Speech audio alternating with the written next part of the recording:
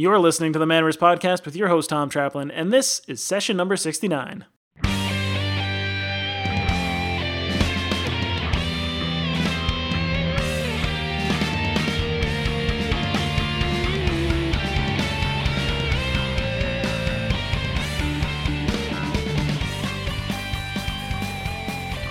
Welcome to another episode of the Manners Podcast. I am your host, Tom Traplin, and this is the show where we talk about building successful and profitable game businesses.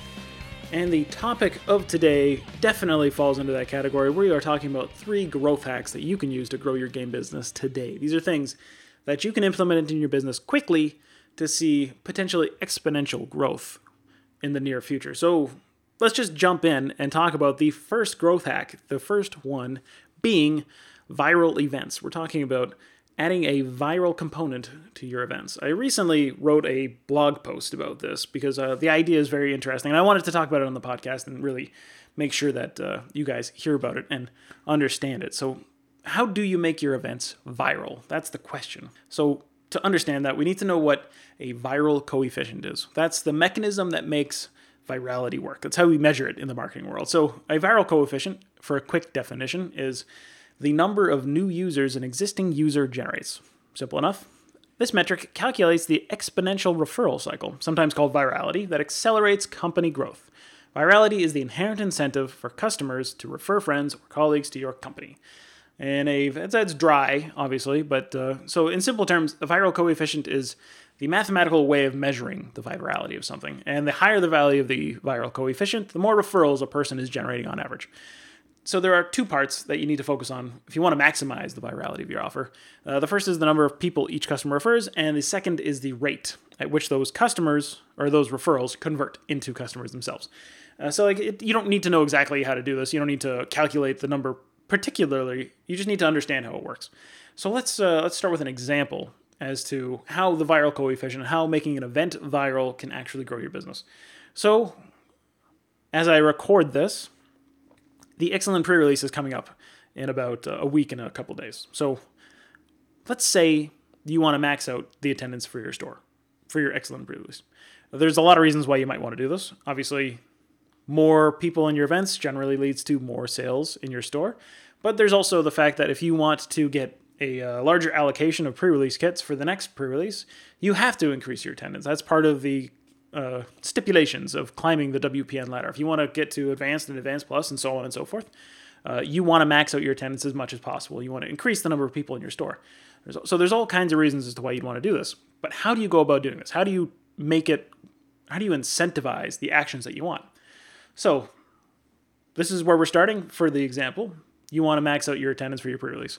So what might you do is you might offer a chance for your players to win a booster box. Let's say you put up a booster box and you say that everybody who pre-registers and pays for the pre-release has 1 chance to win the booster box. They get 1 ticket in the drawing. And this is where most game store owners are going to stop. This is probably where they'll finish their offer. And it's not a terrible way to incentivize players to join the event because everyone loves the potential to win free product. Who doesn't, right? But it doesn't give players a reason to invite their friends to come play too. See, it's funny because, in fact, it actually has the opposite effect. And as if this is where your plan ends, if this is what you're doing right now, you are actively discouraging players from recommending your store or referring people. Because for each additional player in that event, the chances of winning the booster box only go down. It would actually be in the player's best interest to discourage people from playing in your pre-release. Because that would give them the best odds of winning the box themselves. So you can't, obviously, that's a terrible place to stop. You need to take it 1 step further. And the key is obviously to incentivize the right actions while limiting your costs at the same time. So the answer is actually pretty simple. What you need to do is instead of just giving players 1 ticket for joining the event, you need to reward players for referring them friends by giving them additional chances in the drawing to win the booster box. But the trick here is to make the incentive enough, to make the effort worth it to the player to go and recruit their friends. So for example, what you should do is give a player 3 extra chances to win the booster box for every player they refer. And you can also sweeten the deal by giving the referred player extra chances as well, because that makes it a win-win for both parties. The reason why you want to give them 3 tickets is because you have to make it worth their while. If it's just 1 ticket to refer a player and 1 ticket to join, it doesn't really increase your odds all that much. Like, yeah, okay, sure, 1 extra ticket's great, but it's not enough to get people out of bed. Whereas 3 extra chances, that's a very good increase in your odds of winning that box, especially if you say bring 3 friends with you. You refer 3 friends, you're increasing your odds of winning a box tenfold. That's enough to make it worth the effort. So do you see the difference in the 2 different approaches, though? See, the first only rewards players for registering and actually incentivizes them not to refer their friends, while the second builds virality into your offer. Each player somebody refers who registers for the event increases their odds considerably of winning that box. But it also encourages those referred players to then go and find more people to come and play so that they can increase their odds of winning the draw too. And then the cycle continues, and so on and so forth. So in the first part of our example, the viral coefficient would be less than 1, which means there is no real virality in the offer. In the second part, though, there's a very good chance that the viral coefficient will be greater than 1, and then that's where the magic happens.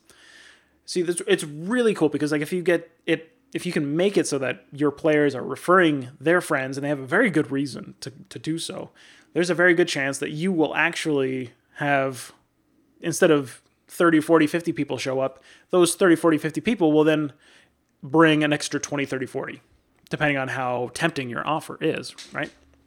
And the beauty is it limits your costs too, at least in this example. Since you're only offering a chance at a booster box, your costs are fixed. It's still that booster box. There are other ways to build virality into your offers where you can offer like a discount or credit or something like that for each person somebody refers, but that doesn't limit your costs in the same way.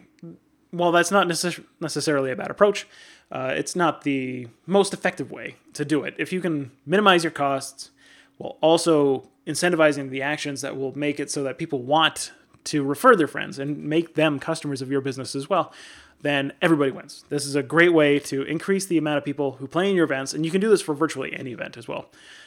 You can set up virality in virtually everything you do. So this is something that you should really consider to really hack the growth of your game store. How can you build virality into your events, into your products? What can you do for your offers that will make them more viral? The second growth hack that we are going to talk about is something called community outreach. When we talk about people, or when we talk to people as game store owners, generally speaking, we can break them up into 2 camps, gamers and non-gamers. Most of our time when we're doing our marketing, when we're talking on social media, whatever it happens to be, we're talking to gamers. We talk about our, the products that come in, how cool they are. We talk about the latest Magic cards as if people already know what we talk about. It's a habit of people. We talk to the people who we know we have things in common with. If you're doing that online, if that's all you're targeting, if as a game store you're only targeting the existing group of Magic players or the existing group of board gamers or whatever it happens to be, if all you're doing is targeting those people, you are limiting the growth of your business considerably. What you need to do is spend time targeting the non-gamers. You need to reach out. That's where the term comes from. You need to reach out to these people and you need to connect with them. You need to show them why what you sell and what you do is interesting and why it's cool and why they should care and why it would benefit them and why it would make their life more interesting. Whatever your particular USP you think will bring people in, whatever you want to get at, you need to communicate this to non-gamers. You need to spend time and money and effort reaching out to people who are not already part of your community. Because if you think about it, you have an average size city. Chances are your local community, the people that visit your store, that play, let's just use Magic again as an example. The number of Magic players that are local to your store in your area, and say like radius of like 10 miles or something like that, is probably not that large. You're probably looking at maybe 100 people, maybe less. If all you do is target those people, that's great. You want to build you want to nurture the relationship with these people, and that's important. You do have to spend time talking with these people, but if that's all you do, you're only talking to 100 people. Like if your entire customer base is just that 100 people, how much can they really support you? How much money can they really contribute to your business? How much revenue are you going to generate out of those 100 people? The only way to really grow your business is to make more customers. You need to have more people to talk to, because an idea here is something to keep in mind at all times is lifetime customer value, how much a particular customer is worth to you, but also the idea that everybody has a relatively fixed budget as to how much they are going to spend over the course of a year on their hobbies, right? So for Magic players, there's a good chance that, like, I'm sure it would average out to a couple $100, based off of Wizards calculations and what they're trying to make standard and modern worth, what they want players to be spending, what they want them to expect to spend is only like $500 to $1,000, somewhere in that range. And if that is the maximum amount that your customers can spend with you, then you have a hard limit on whatever the community is. If you've only got 60 people in your community and they can only spend $500 over the course of a year on their hobby, you are severely limited on the amount of money that you can potentially make. You need to reach out to non-gamers. You need to make new customers, because that's how you build the relationship. You need to make new people, or make new people. You need to create new customers. You need to bring them into the fold if you want to really push your top line revenue higher. That's the only way to do it. So you need to spend time actually reaching out. You need to go into Facebook, and you need to be marketing to these people directly. You need to be going out of the way to reach people who have never heard of you. You need to go on Facebook, use ads, target people who maybe not necessarily are already fans of your business, but are similar enough that you're not wasting your money targeting people who are not going to care about you at all. But you also need to be doing community outreach. You need to be going to schools and community centers and things like that, and organizing events that show people who've never maybe encountered board games or card games in their life, what makes the games so valuable? Why do people like them so much? And why it can actually benefit them. So you need to go out of your way. You need to build these relationships not only with people who've never heard of your games, but also with the organizations around you. And organize events outside of our little niche, because that's how you create new customers, and that's how you increase the overall revenue of your business. That's the only way to do it. And it's something that most game stores don't even bother with. So this is a low-hanging fruit. This is something that you can do. It's not easy, but it is simple. It's a great way to build new customers and really increase the growth of your business. So that is community outreach. That is the second growth hack. The third growth hack is a concept called blue ocean. So the idea of a blue ocean is basically there is a particular market, and the first person in there, it's a blue ocean. It's beautiful. They get most of the market share. It's great.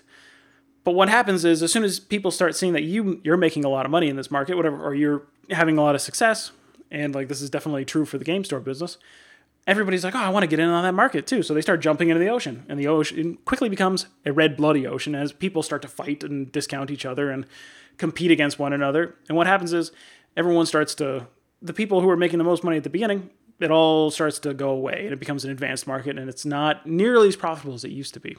This happens to virtually every market, but it seems like it happens very quickly to game stores. One game store opens up, somebody's like, man, that's a great idea. I want a game store too. He's doing a great job. This person is having success, so I want in on that as well. They open up next door, and then, obviously what happens. So the idea of the blue ocean, though, is basically you want to be in your own ocean. You want your own niche. You want to carve out your own niche. So when we're talking about game stores, we already are in a niche, right? We're not just a retail clothing store or a retail business. We're a very narrow market already. Game stores are a pretty tiny segment of the population. Or it's already targeting a pretty tiny segment of the population. But how do you create a blue ocean within the niche that you're already in? So the game stores, when it comes to a game store, what you want to do is you want to specialize. You got to go deep. All right. So here's a couple of examples of what a niche within a niche, a true blue ocean market within the market that we're already in, could look like for you. So you might be known for specializing in vintage graded MTG cards. If you're the only person who deals with vintage graded cards, you're known for quality. You're known for luxury, perhaps, as something that would be thought of when they think of your brand. But they know that like the expensive, the high value cards, you're the person to go for these things.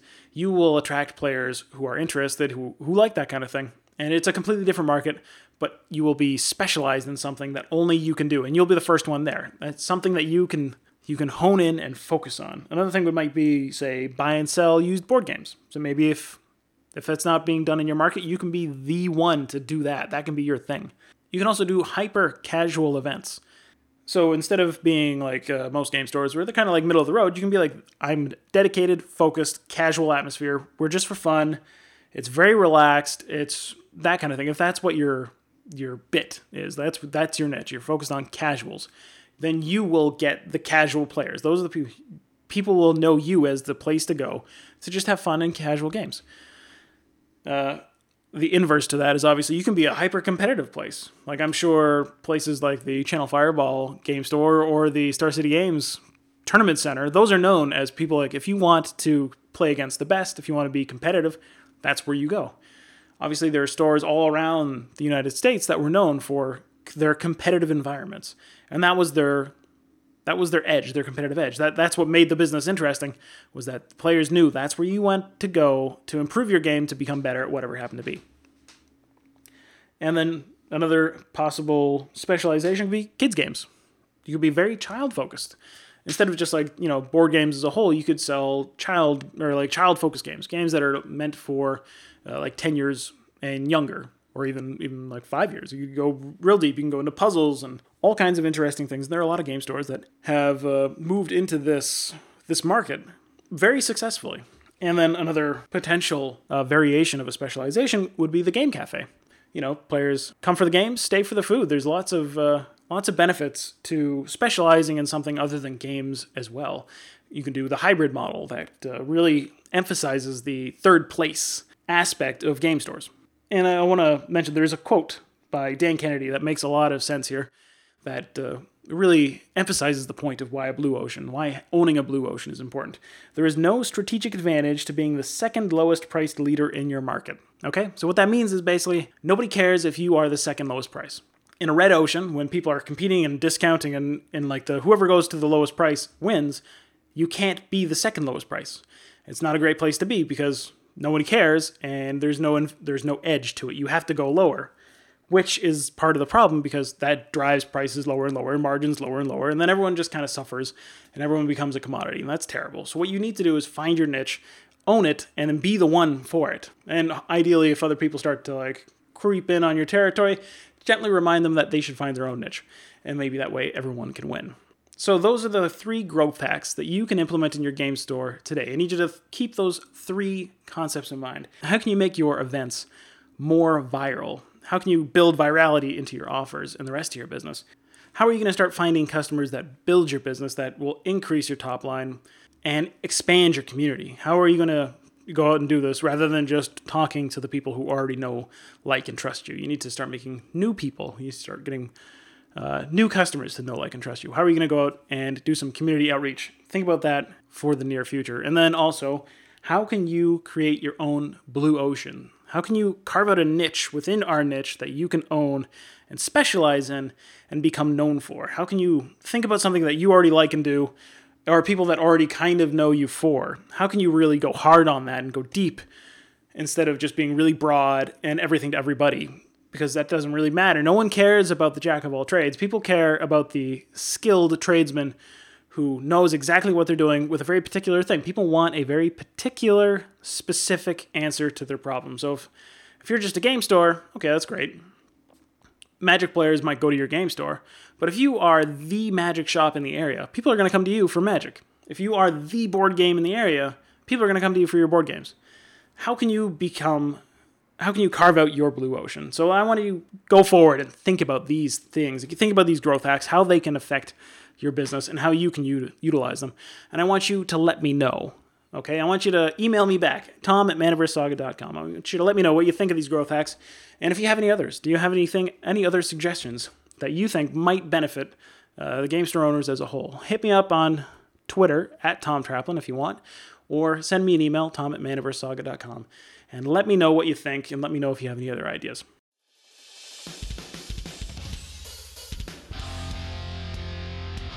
Well, that's it for this episode of the Manaverse Podcast. I hope you enjoyed this episode. And if you want to learn more about running a successful game store and a profitable game store, head over to manaversesaga.com and become an early bird premium member. The premium membership is where you'll be able to find in-depth courses, guides, and templates for specific strategies for growing your game business. It's currently a work in progress, just so you know, but if you're serious about growing your game store, it would be great to have you as an early bird member. My goal for the premium membership is to be your virtual GPS. I want it to be a treasure trove of resources and shortcuts and strategies that you can access from anywhere with an internet connection. While you're here, I also want to thank you for being a listener to the Manaverse podcast.